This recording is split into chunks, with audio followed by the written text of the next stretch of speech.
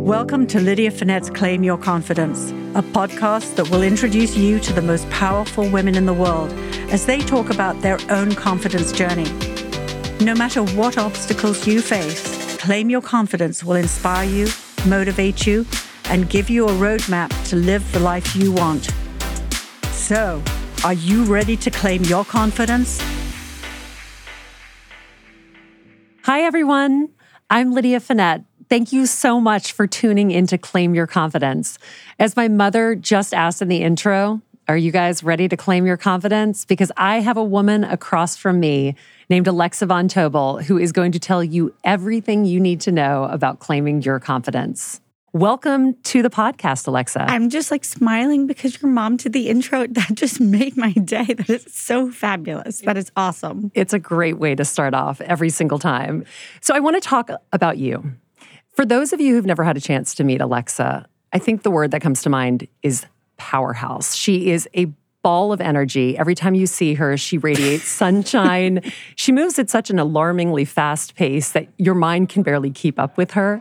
And in addition to just being an incredible woman, she's also so accomplished. She is the founder and managing partner of Inspired Capital and the New York Times bestselling author of Financially Fearless and Financially Forward, so 2 books. Prior to Inspired Capital, Alexa founded LearnVest in 2008 with the goal of helping people make progress on their money, which she later sold to Northwestern Mutual in one of the biggest fintech acquisitions of the decade. So there we go. In addition to that, she's a mom of 3.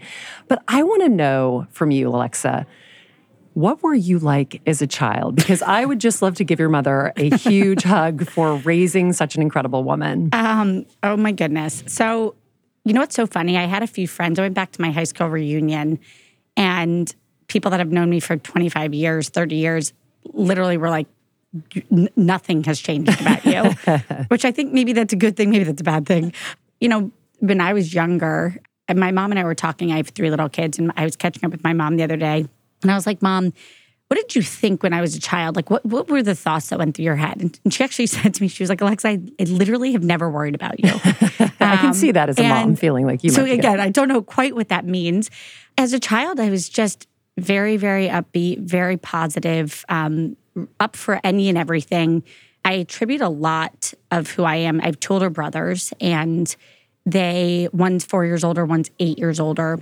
And one, I just wanted to have people to hang out with. Yeah. So I just had to keep up with them. Yes. And they are also forces of nature and balls of energy. And so I just remember in order to even exist and get to have friends, I had to literally run as fast as they were because they were running up the hill to go play with all their friends. And I didn't want to be left behind. And then on the flip side, I think I've always been an entrepreneur. And I truly had this moment when I was in college where I finally said, oh, I learned what an entrepreneur was. And I was like, that's what I am. It was almost this eye-opening moment where, since I can remember, loved building businesses, was creating little organizations. I was I wanted more leotards because I was a gymnast. And so I had a little piggy bank and I made a little company and I was trying to save money so that I could, because my mom was like, you have enough leotards, I'm not buying more. And I was like, I will go figure out how to get more. There's a company in here. I see this. And instead of having a lemonade stand, I literally took things off the wall in my house and sold it. And my mom one day was like, you did what? You were not allowed to do this? I also decorated my treehouse with art from our house. Oh. Truly. My mom What a child. So again, maybe my mom did worry about me at times. But I think that just that entrepreneurial spirit was really there. And I started a little tutoring company when I was in high school. And then at Harvard, I started a magazine. And I was constantly building things. And then I realized how much I love building things. But when you were a child, did you have anyone in your life who built that confidence? Is there anyone you can look back on and say that person was instrumental? Because I'm sure you get this question a lot too. How do you raise confident children? What can you take from your own childhood that you might think back to as something that was a spark for you? Yeah. So another thing I've thought a lot about more now that I have 3 little kids with my husband, Cliff. So my parents were developmental specialists. This is probably something that one day I was like, oh. Helpful. Thanks, very helpful. Mom and Dad. My dad was a developmental pediatrician specializing in all sorts of very important children, ADD, ADHD, autism. And then on top of that, kids were deaf and blind and had disability. So truly, really, really unique children that needed a ton of important help and was really sort of a leading expert in that field. And my mom is also a pediatric nurse practitioner who wrote many, many, many bodies of work on development in children. So one, I should say thank you to them. Thanks, Mom and Dad, I think choosing the right career path. I mean, I think a lot of their specialty was how to think about raising us. That said, I go back and I remember points in my life when I was little where my parents did things like I was learning to read. And I remember my dad challenging me to say, I think you can read this really big kid book. And if you do, like, you get hot cocoa or whatever it was. Just these challenges that were just hard enough but reachable. Yeah. And like knowing the meter of the line so that I would develop those reps of being really comfortable to keep stretching. And I think one of the things that taught me was to trust my work ethic. Mm-hmm. The whole growth mindset. And we're all parents, it's all we think about. But I think they were very, very proactively doing that my whole life, of giving me things that were just hard enough that I had to stretch and get uncomfortable, but within my reach where I could kind of have a rep of success. And then on the flip side, you probably gained confidence each time you realized you could push through something harder, right? Yeah, Is that what confidence is about? Totally. And then huge credit to my older brothers. My middle brother, Brandon, I can't remember what grade I was in, maybe 4th grade, maybe 5th grade. He literally said, I think you're bright, Alexa. Let's read Of Mice and Men. What a great brother. I think I was from 4th grade. So I read it and I was like, we sat down and he was like, tell me, what do you think the moral of this story? And I just remember being like, I can read big kid books now. Yeah. And so I just started reading big kid books. And it was, so not just my parents, but very much my siblings. If you met my eldest brother, Travis Von Tobel, anybody that knows him, they used to call my brothers Double Von Trouble. Oh, there we go. That's a reputation to precede you. But no, and they were always very, very, very good in school and never got in too much actual trouble. But my eldest brother is a really talented athlete. He would make me run in sweat bags. I was training for gymnastics or for something. And so also this confidence that like, I'm with the big kids. I can do it with the 8 years older than me and hang with him. And I look back on that, they probably were so bored by me and I was so little. Oh, I'm sure they were so amused by you, Alexa. But they brought me with them. Yeah. And I think that when I look back, that big sibling dynamic for them letting me come with them, I owe so much of my confidence to that. Yeah. And them just really caring about my development. And again, they were just fabulous big brothers. Well, it's funny because we both have 3 children, and I think Rosie, your little one, and Eloise, my third one, we both sort of laugh about these girls who, the world, watch out. It's going to be a little scary, I think, to watch these 2 young women who have 2 older siblings who are pushing them, and also truly working moms who are out there doing it and watching these examples of strong, powerful women with a lot of confidence. Totally. I look forward to seeing what happens to them both over the years. Yes, my little Rosie. Watch out, world. Here she comes. Rosie Ryan is coming for you. And no, she's just this, oh, wow. It's amazing to see a third child. I'm a third child. Yeah. I'm a baby. And just the amount that you absorb from how fabulous your siblings are is just such a gift. Yeah, and I think that goes back to good parenting too, and raising siblings who are close and who push one another. Obviously, siblings squabble, but it's a relationship dynamic that lasts your entire life. So you have these incredible siblings and these incredible parents. Was there anything in your childhood that you can remember that was sort of the opposite of that could have put a chink in your confidence that you had to get through and then prepared you for life? Yeah. So, and I've talked about this before, but when I was 14, we lost my dad very suddenly. And it was one of these things where as a child growing up, you're like, the worst thing that can happen to you is to lose a parent. And you just know that. My own children know that. And then when it happens to you, I think this really powerful thing happened where I started my life, right? I was still barely, I was a child in so many ways. But it kind of gave me this really odd gift. And maybe this is also just gives you a sense of my mindset, which is like I'm very much wired to like find the positive. Yeah. But the gift was just that life is really, really short. And you get to live once. And you're not living for anybody else. In fact, you're absolutely not living for anybody else. Yes. This isn't the dress rehearsal. No. And I think I just learned this very important thing, this fragility of life, but in a way that is like truly burned into my soul and my family's soul, where you get to live once, so go for it. Yeah. And I think that for me is like, and trust me, it was a very hard thing on my family, was such a long-term thing that gave me a sixth gear where I can actually ignore all of the noise around me. And, fast forward, when I was 24, I was dropping out of Harvard Business School, and very unpopular decision, by the way, at the time. Everybody was cheering for you on that one, I'm sure. It was 2008. Lehman Brothers had gone under, and I had this huge mission to go empower America's wallet, because I watched my mom firsthand have to manage 3 little kids. She was a working parent, had a big career she was dedicated to. She had to figure out how to make it all work financially. Yeah. And I remember in that moment being like, I'm going to go build this company. Like, I literally was like, in my future, I'm going to be good at my finances, because I just never want to have anything that worries me.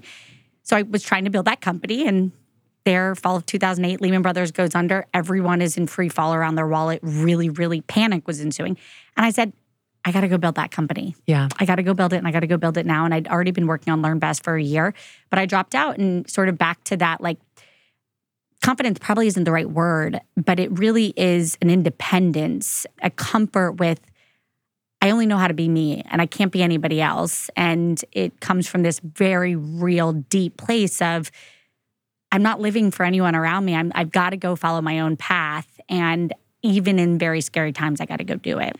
I truly believe that confidence is something that once you find it in yourself, it doesn't matter what happens around you, because you know that you're strong enough to handle it.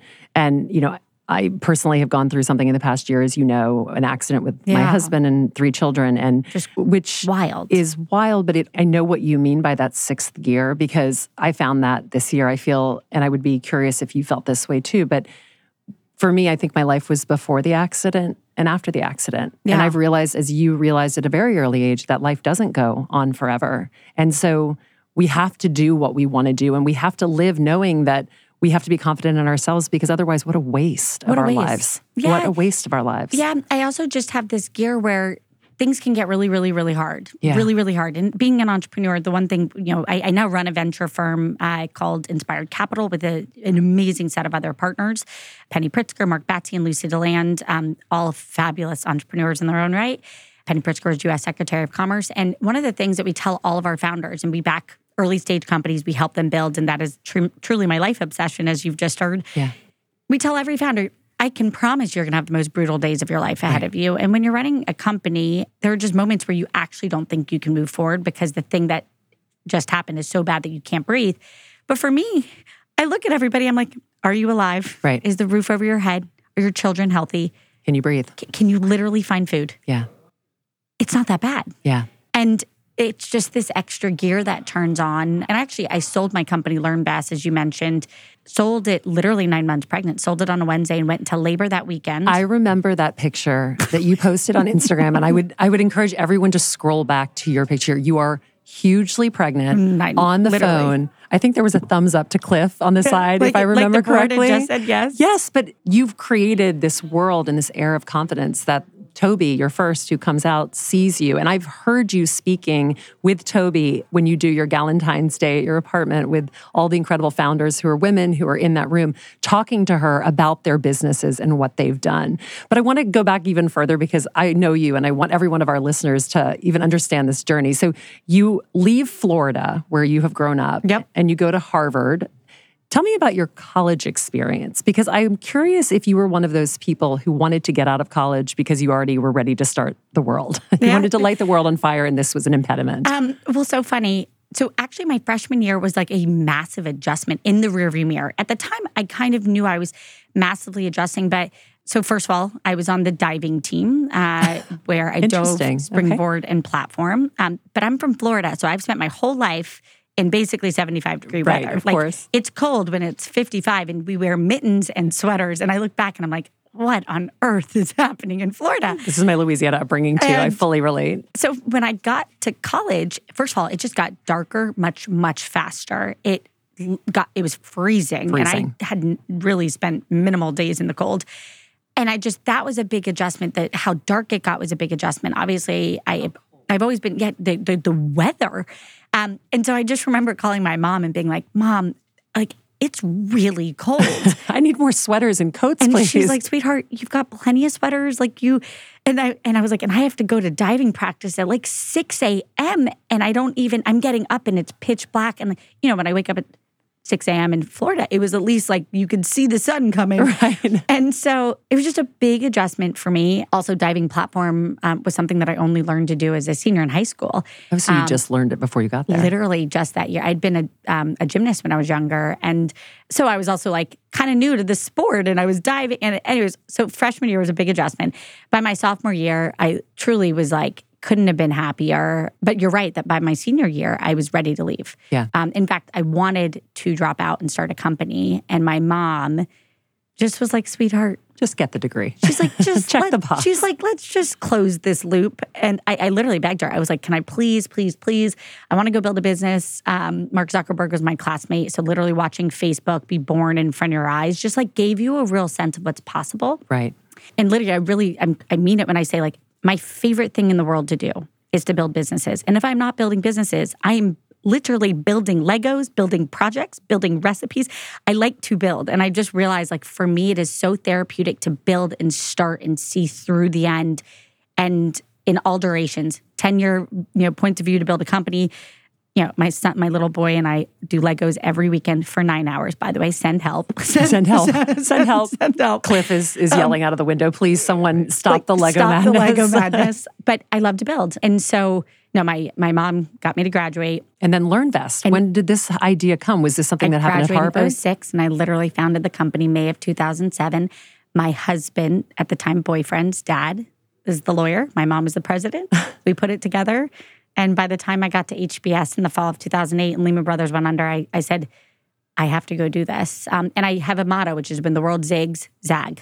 Yes. When the entire world runs for cover, that is the time that you have to go be bold. You actually said this to me once in passing. I can't even remember. I feel like there's so many nuggets of Alexa wisdom that I've gleaned walking down the street in New York City and running into you for less than a minute. And you tell me, but you said something, I think that this was probably 5 or 6 years ago, along the lines of, it's when everything else crashes that you look around and think the biggest businesses of the next decade are being built right now. Yeah. And by the way, they're probably already 6 months in. That's right. I actually was telling our founders this. So we are really fortunate. We have about 40 founders so far in our inspired portfolio. And we backed, big, wild ideas. We backed a self-driving lawnmower. We backed the next Web3 communication layer. We backed really interesting fintech companies. But what I said to the founders is it is in these moments when the going gets tough that you actually build, first of all, the crazy founders come out, the ones that are really doing it for the right reasons. Mm-hmm. You're not doing it for fame. You're not doing it for money. You're so committed. And LearnVest was truly my life's work in a way where I almost mourned once we sold it. And that's a whole other story. And I absolutely made the right decision there. Northwestern Mutual is an incredible company. But I was doing it for the mission. And so those founders come out now and they have no money because the world has hid the money. Yes. So they have to be really, really, really resourceful, very creative. And the people that come work with them care about the mission. Yeah. And in the last 10 years, money was everywhere. Becoming a founder became very popular. It was glamorized. One day they put me on the cover of Forbes and I was like, how? Why? Like, I'm just a kid building a fintech company. The key of this is that you build resilient cultures. And I think in the same way, this podcast, you want to build resilient kids. You want to build kids that can fall down and get back up, and they know how to do that. And I think, so many times in my life, everyone's always like, name a failure. I'm like, I mean this. I don't know that I'm actually special at anything. I think I really just trust my judgment to work very, very, very hard. And that my parents built that muscle in me. When you were out of Harvard Business School, you leave to start LearnVest. What were those conversations like? And speaking of confidence, which we've talked about, you have in spades, it still must have taken a lot to be walking in and asking for money. And where did you find the confidence to find the engineers to build the back end of LearnVest? This was just all something that you were doing real time, or this was guidance from others? What did those asks look like? How many, and I'm saying this for anyone who's listening who is embarking on this dream or wants to be a founder or looks at you and just thinks, my God, I could never do that. This woman has everything. Talk to us about the back end of that. How many no's are coming out of those conversations? How does that feel when you hear the word no, when you know and you truly believe that you have a dream that is going to change people's lives and you have the back history of your own family leading up to that dream? So it's personal too. Yeah, no, it's super personal. In fact, there's this joke I have with my mom because my mom really was just like, had the most incredible work ethic. By the way, she's 70, almost 5, and she works still every day as a nurse. I mean, for my brother, my eldest brother is also an entrepreneur and runs a company. My mom and stepdad work with him. My whole life, my mom was like, find something you love, you'll never work a day in your life. And she really meant it. And she really did. She loves taking care of kids, and it just really a passion for her.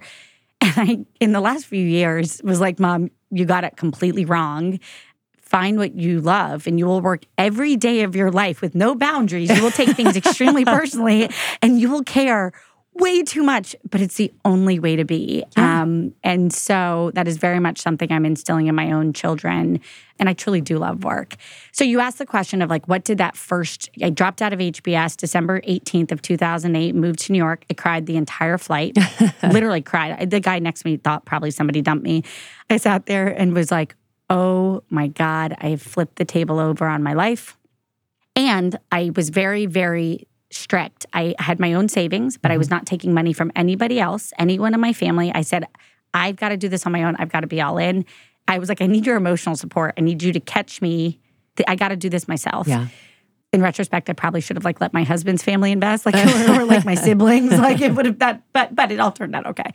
But my husband, the night of our wedding, gave a speech, and his speech, which first of all was like the most beautiful speech I've ever heard in my life. Such a good literally human. The best human, and best decision I've ever made. He talked about those literally 6 to 9 months where, by the way, I couldn't emotionally take anything else on, so I like didn't even get an apartment. Like I just sat on his couch with my laptop and just worked. And he would walk in day after day, and I would just be sitting there working, but with tears coming down my cheeks. I've been there. Because like, and again, like I wish he was doing this, but in his speech, he was like, it was no after no. But then she met one person who was like, you're crazy and I believe in you, and said yes.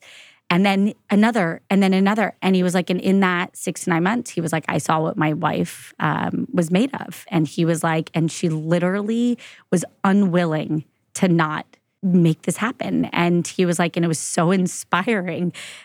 It was scary as all you can possibly. And he was like, and then, now this is before I sold the business. He's like, everyone, in this room now, cover of Forbes, all these things. He's like, but I really saw the grit that went into those early days. And I just wasn't going to not let it happen. And again, I was doing it. I was building it for the right reason. And then you start picking up momentum, and raising $30 million became much easier than raising $750,000. Yeah. Because people were like, this is working and there's something here and this is important. And And I think too, what you realize about rejection and that failure is that first failure, that first no is always the worst. And then you sort of get used to it. And then I think in a way, with resilience, you start to push back against it. Like you think no, but you are wrong now. This is no 20, but 21, when you get it, you're going to understand there's genius behind this idea. And that's when we're going to go forward. That's what resilience is. You're building a muscle like anything else. It's just pushing you down time and time again. I always talk about this being on stage as an auctioneer. Someone always says no, right? I've had the greatest example of no in my life because there's always an underbidder. There's always someone who stops. But it's how you handle the relationship with that person and move forward to the bidder and keep moving that you feel like in life, well, if you can say no and I can be okay with that, and then there's someone who's going to say yes, we move forward and I never look back. That's a fabulous analogy. Actually, I think that is probably the greatest gift we can give to everyone listening to this podcast, which is at one point, I call it LITTP, lean into the pain. Oh, yes. Lean into the pain. When somebody says no or gives you feedback, to understand why somebody is saying no, and it hurts. And listen, I'm a human. Like the one thing I will say is like, I'm also very cuddly and very soft. And like I cry for good things. I cry for bad. I cry a lot. I cry at every rom-com. My husband's like, why are you sobbing? And Me I'm too. Like, there was a moment where I was like, it is such a gift when someone is telling you why they're saying no. And really having the confidence and the levity and the ability to say, I'm going to come back and get you one day and I'm going to get you to say yes. Yeah. And actually, inspired, one of my favorite investors in the world was absolutely going to say no. And he called to begin to tell me no. And I not only reacted, I was like, I'm so grateful. I'd love to hear what's on your mind. I really sincere. And I wasn't trying to convince him at all to change his mind. And by the end of it, he's like, actually, I literally can't bet against you. I love that. What a story. And Gosh. he was like, I'm in. Yeah. I'm in for, I think it was $5 million. And I was like, that's a great story. And I sincerely was like, I'm not trying to change your mind. Why don't you take a beat and think about it? And he's like, nope, I just heard everything I need to hear. But isn't that really what it's about with the founder? Because you are really investing in the person, right? It's you have to see something that nobody else sees and you have to drive that vision. So if you call and the answer is like, oh no, and then you're defeated and you walk away, you've invested in a founder who's going to walk away from the table as opposed to the person who's going to look at it and be like, I can change, I can take that feedback, I can grow from it. Didn't feel great, but I'm going to keep moving forward. Yeah. That's who you want to invest in. Yeah, actually, there's this other quote that I really love, which is adversity doesn't build character, it reveals it. Such a good one, yeah. It's not building your character, it's revealing your character. And so in those moments when somebody says, hey, Alexa, I don't like how you handled that meeting, or hey, I'm like, first of all, thanks for telling me that. Yeah. Because God forbid, what if somebody didn't tell me that? Yes. And you begin to realize people who actually tell you tough stuff are genuinely there to give you a gift. Yeah. And LITTP, lean into the pain, lean into the pain. And you begin to actually develop one that's just far better self-awareness. And also, you can really build a huge following from the people that say no and learn more than you possibly could from them. And finally, I want to say one balance to that. Just because somebody is telling you something doesn't mean you have to trust it. So the other kind of core tenet of my life has been, I do believe that there's a bit of a meritocracy in life, which is if you work harder than anybody else around you on any topic, and you put in the 10,000 hours, because it takes at least 10,000 hours minimum, you're going to be the most informed. Mm-hmm. And that information is your power. And so even in moments where I was listening to people, I would respectfully disagree with them and say, I'm so grateful for your input and your position. Here's why I don't know that that's right. And sometimes I would convince people that were also experts to say, you know what, maybe you're onto something, Alexa. And so I also do really trust not just your instincts, but you got to trust your work. You got to do the work. You got to do the work. There's no shortcuts in life. No, there's not. You can't do all the things we're talking about and work for 2 hours a day. That's just, that. If there's a place that you can go and do that, Lydia and I were signing up. Please, take me there.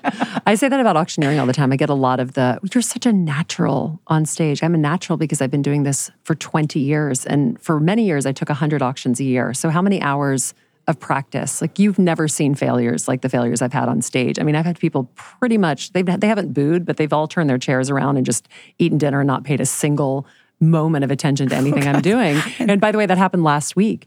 But I've been through it so many times that I know that it's okay. Sometimes it happens. Sometimes I can't get an audience to pay attention. But at the same time, I can't just drop the microphone and walk off stage. I have to just power through it. But God, did I want to drop the microphone in my 20s when I didn't have that confidence that I'd built up over the 10,000 hours, as we talk about. The other thing I always hear about, and this didn't really exist when I first started working, and over 2 decades, it was sort of a steady drumbeat that started somewhere in my sort of 8 to 10 years of working, and now it's a roar, is the phrase imposter syndrome. And having a seat at the table and sitting at that seat or walking into a room and not feeling like you're supposed to be there. And you were a young woman when you sold LearnVest. You become the chief digital officer at Northwestern Mutual, which, by the way, was a job that was created for you. Did you ever feel imposter syndrome? I certainly felt it in my career. Did you ever feel that at times where you would sit there and be like, wow, I am really out of my league. I guess I'm just going to fake it and pretend that I know things. Or did you always feel like you showed up knowing that you were the person who had the answers to that? I have not felt imposter syndrome in the last 15 years. And listen, there's been days where I'm like, oh, this is going to be a doozy. But I really have always relied on doing the work and being in a room. And there's been times where I'll say, listen, I'm out of my depth. I don't know the answer to this question. I don't know the path forward. I'm very comfortable saying that. And that takes a lot of confidence too. And I say that all the time. Yeah. And in fact, I think that's one of the big things I learned in my early 20s, 23, 24, 25, when I was building a company with people on my management team that were 10 years older than me at that point. I would say, I know where we need to go. I don't know exactly how to get there. So what I need help on is how do we figure this, and I would begin to realize that I think it's really okay to say, I don't know the answer. I don't have that answer right now. I don't have that answer. And actually, I learned from one of a fabulous woman on my management team. We called it green light thinking, where I'd be like, this is some green light thinking. Here's what's in my head. Help me get to the right answer. Yeah. And to really make that kind of mental collaboration. And I realized I do my best work with other people in the trenches with me and collaborating. So in short, number one, I haven't felt the imposter syndrome because I don't show up in rooms where I haven't done the work. Yeah. That's a really important ingredient to overcoming that feeling. And then second, in those rooms, I don't pretend that I have all the answers. Yeah. When I feel like I know the answer, I'll be very clear about it. But when I feel like I don't know the answer, I'll literally say, I'm not quite sure what we should do. Who else can we call? Who else can we get in the boat with us to help think this through? That's a little bit of how I've overcome any of those feelings. And so take us through the next step of your career, because there's almost no plateau in your career. You are at Northwestern Mutual. How does the idea for Inspired Capital come? I love the name Inspired Capital. To me is basically just Alexa is a different name. But you're now in what child? Are we having Cashel at this point? Are we at Rosie? It's a bit of a blur, I know. The children close together thing it sounds tidy, but let's be honest, it's not tidy. Yeah, no, it's crazy. So one, back to my husband, I was starting to think about what I wanted to do next and had a bunch of people calling me to say, come do this, come be the CEO of this company, come be GP at this firm, come do all these things. And we're just, it's sort of scary to think about like what's next. And I actually tell people in transition, so anybody out there in transition in your career, it's okay to feel scared. It is scary. You're like, I just did this great thing and now I got to think about my next thing. And this goes back to kind of that deep core muscle that I have where I was like, this is not about anybody else's life. I'm not trying to prove anything to anybody. That is going to be the only way to fail. Yeah. And I went back to like reaching really deep and said to myself, what do I love to do? Like sincerely. And my husband actually, very quietly, we were running a little angel fund and we had backed some really great companies, the likes of some really cool ones, the Lemonades of the world, Airtable. We put some money into Uber. We just invested in things that we thought were really great, big ideas. This amazing battery company called Form Energy, which has now raised almost $1 billion, batteries to change the world. And just backing people that we thought were exceptional or doing really big, wild things. And nights and weekends, I was talking to founders all day and like literally loved it. Like there was not a stitch of that was work for me. And my husband was like, I think I know what you're doing next. And he said it. And the craziest thing is, it literally was the next second. I was like, I know how my brain works. It clicked. And then you were done. A week later, I told my mom the next day. Deeply in my head, I always wanted to come back to New York City. I mean, I've been in New York the whole time. I was like, where is the incredible venture fund here in New York City that knows how to build businesses, that meets founders where they are? And I was dropping out of HBS and there was no capital in New York. And I'm like, it's New York City. Yeah. It's the capital of the planet. Yeah. This is like the most incredible, diverse, every industry is here. Where is the incredible fund that is going to help people swing wildly big? And in my head, a decade prior, I was like, one day I will come back to that.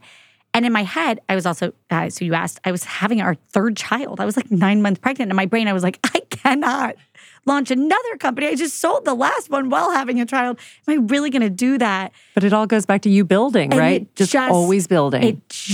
And it really was like this incredible partnership with my husband where it was just like, it lined up and it just happened. And then what also lined up, which was wild.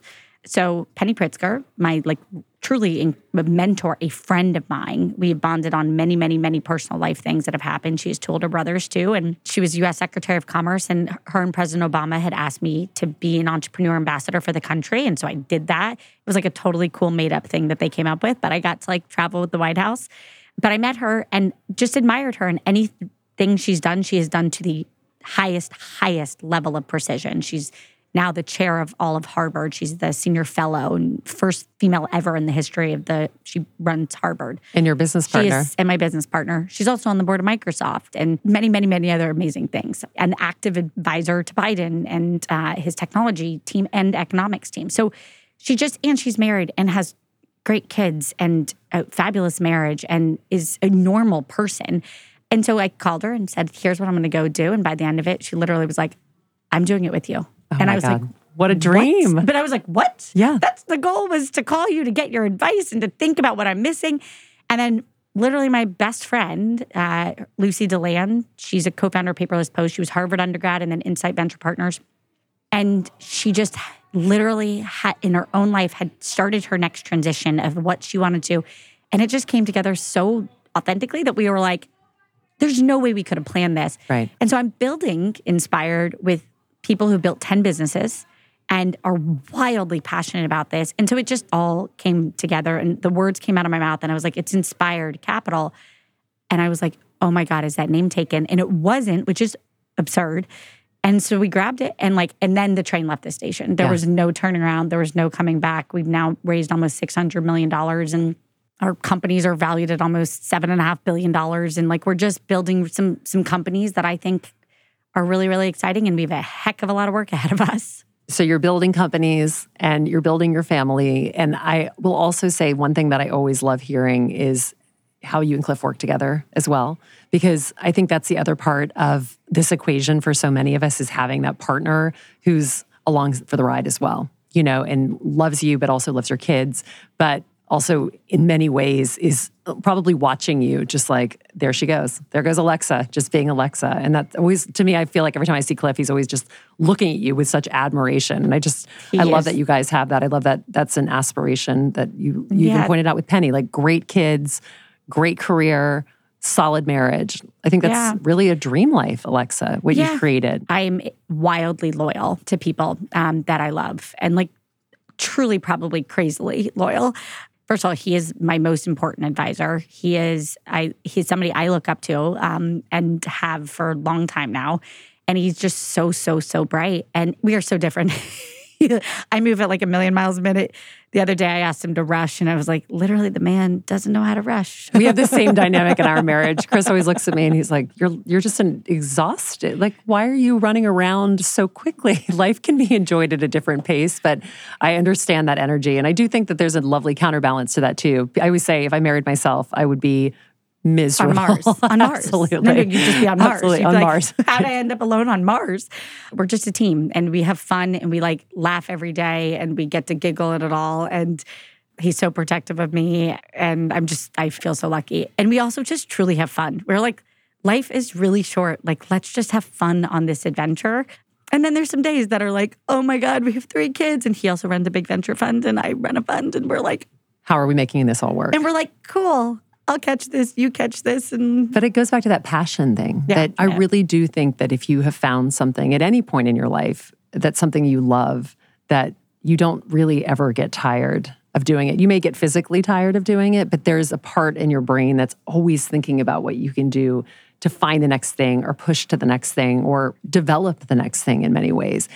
I want to ask a question that I would think my sister who has a startup would kill me if I didn't ask you on behalf of anyone who has a company that they're looking to get funded. What does a company like Inspired Capital look for in a founder? It's a great question. We look for a few specific things. The first is the person. And there's lots of science behind this and what makes a founder, what makes an entrepreneur, are you born one? And the answer is all founders can look very differently. But I also have a podcast, as you know. Yeah. It's Inc.'s podcast called The Founders Project with Alexa. And we're going into season 5. And I've interviewed 180 best founders in the world. So multi-billion-dollar companies, you name it, we've had them from the Klarnas of the world, the 23 in the world, the Robinhoods of the world, Sweetgreens, you name it, every single major big company.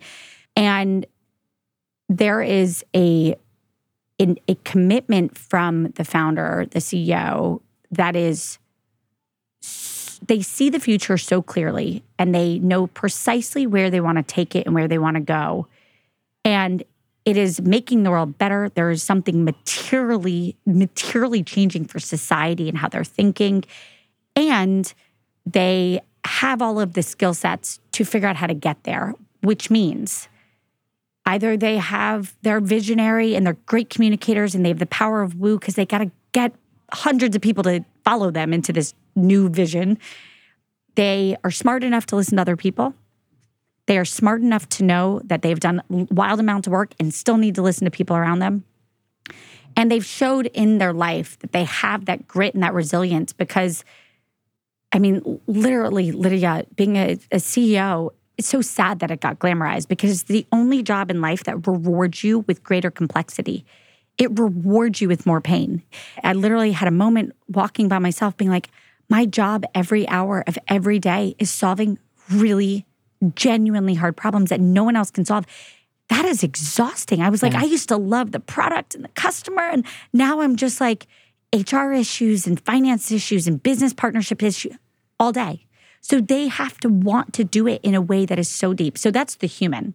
That's the beginning. 70% of the equation. Yeah. And then the final 30% of the equation is we avoid incremental swings where you're only making the world a little bit better. Mm-hmm. We're looking for like a step change investment where you're doing something to dramatically improve carbon, on the planet, or self-driving cars, or, we back this company in Latin America called Hobby, which helps people sell their homes in 30 days, which literally doesn't exist right now. People sell their homes in 12 months. Like, that is a wild step change improvement. As I said, self-driving lawnmowers, like for big, because the number one, literally on the planet, the number one crop is grass. Yeah. And it grows every week. Yeah. It's got to get cut. Machines that pollute aren't good for the planet. And so big step change ideas. And then finally, we look for just in that business models that can actually make money. So as they get bigger, the business model gets better. And that means that there's often some sort of moat, a competitive moat, a technical moat, a data moat, something that as they get better, they actually control the business more. They get better pricing power. So it's not that hard. And then we're a generalist fund. We look at everything, truly everything. So like wild ideas, we once looked at a company, really interesting one, that the punchline is we look at such different ideas all over the map. There's no one category. So I always tell people, bring us everything. Yeah. Try anything. Swing big. You always say that, and I love that because it's such a visual. Swing big. In life, too. Well, Alexa, I cannot thank you enough for your time. I know you are the busiest woman on the planet. As are you. We see each other at drop-off. We see each other at drop-off, but I do appreciate your time. I love learning from you always. I love hearing about your confidence journey, and I hope that everyone tuning in today will feel like they got a confidence boost just from listening to the myriad of things that you're bringing into this world and where you're headed next. A huge shout out to Joe at Newsstand Studios, who's standing right behind us, making all of this happen. I am broadcasting from Newsstand Studio in Rockefeller Plaza, which is a place that I've worked for over 20 years in New York City. There's a glass front, so please feel free to swing by and say hi at any point. I'll be posting when we're recording on Instagram moving forward. Thanks again to Rockefeller Center. Thanks to Newsstand Studio. But most of all, thanks to Alexa von Tobel for being a wonderful woman and such a great inspiration to me and to everyone out there. No, thanks for educating so many people. I'm so proud. And I want to leave you with this one thought. We touched upon imposter syndrome. Do you know that the only way you can get rid of imposter syndrome is by believing in yourself? Well, that's the challenge I have for you before you join me again next week. Walk into every room, hold your head high, and believe that you're supposed to be there. Get out there and claim your confidence, and I'll see you next week.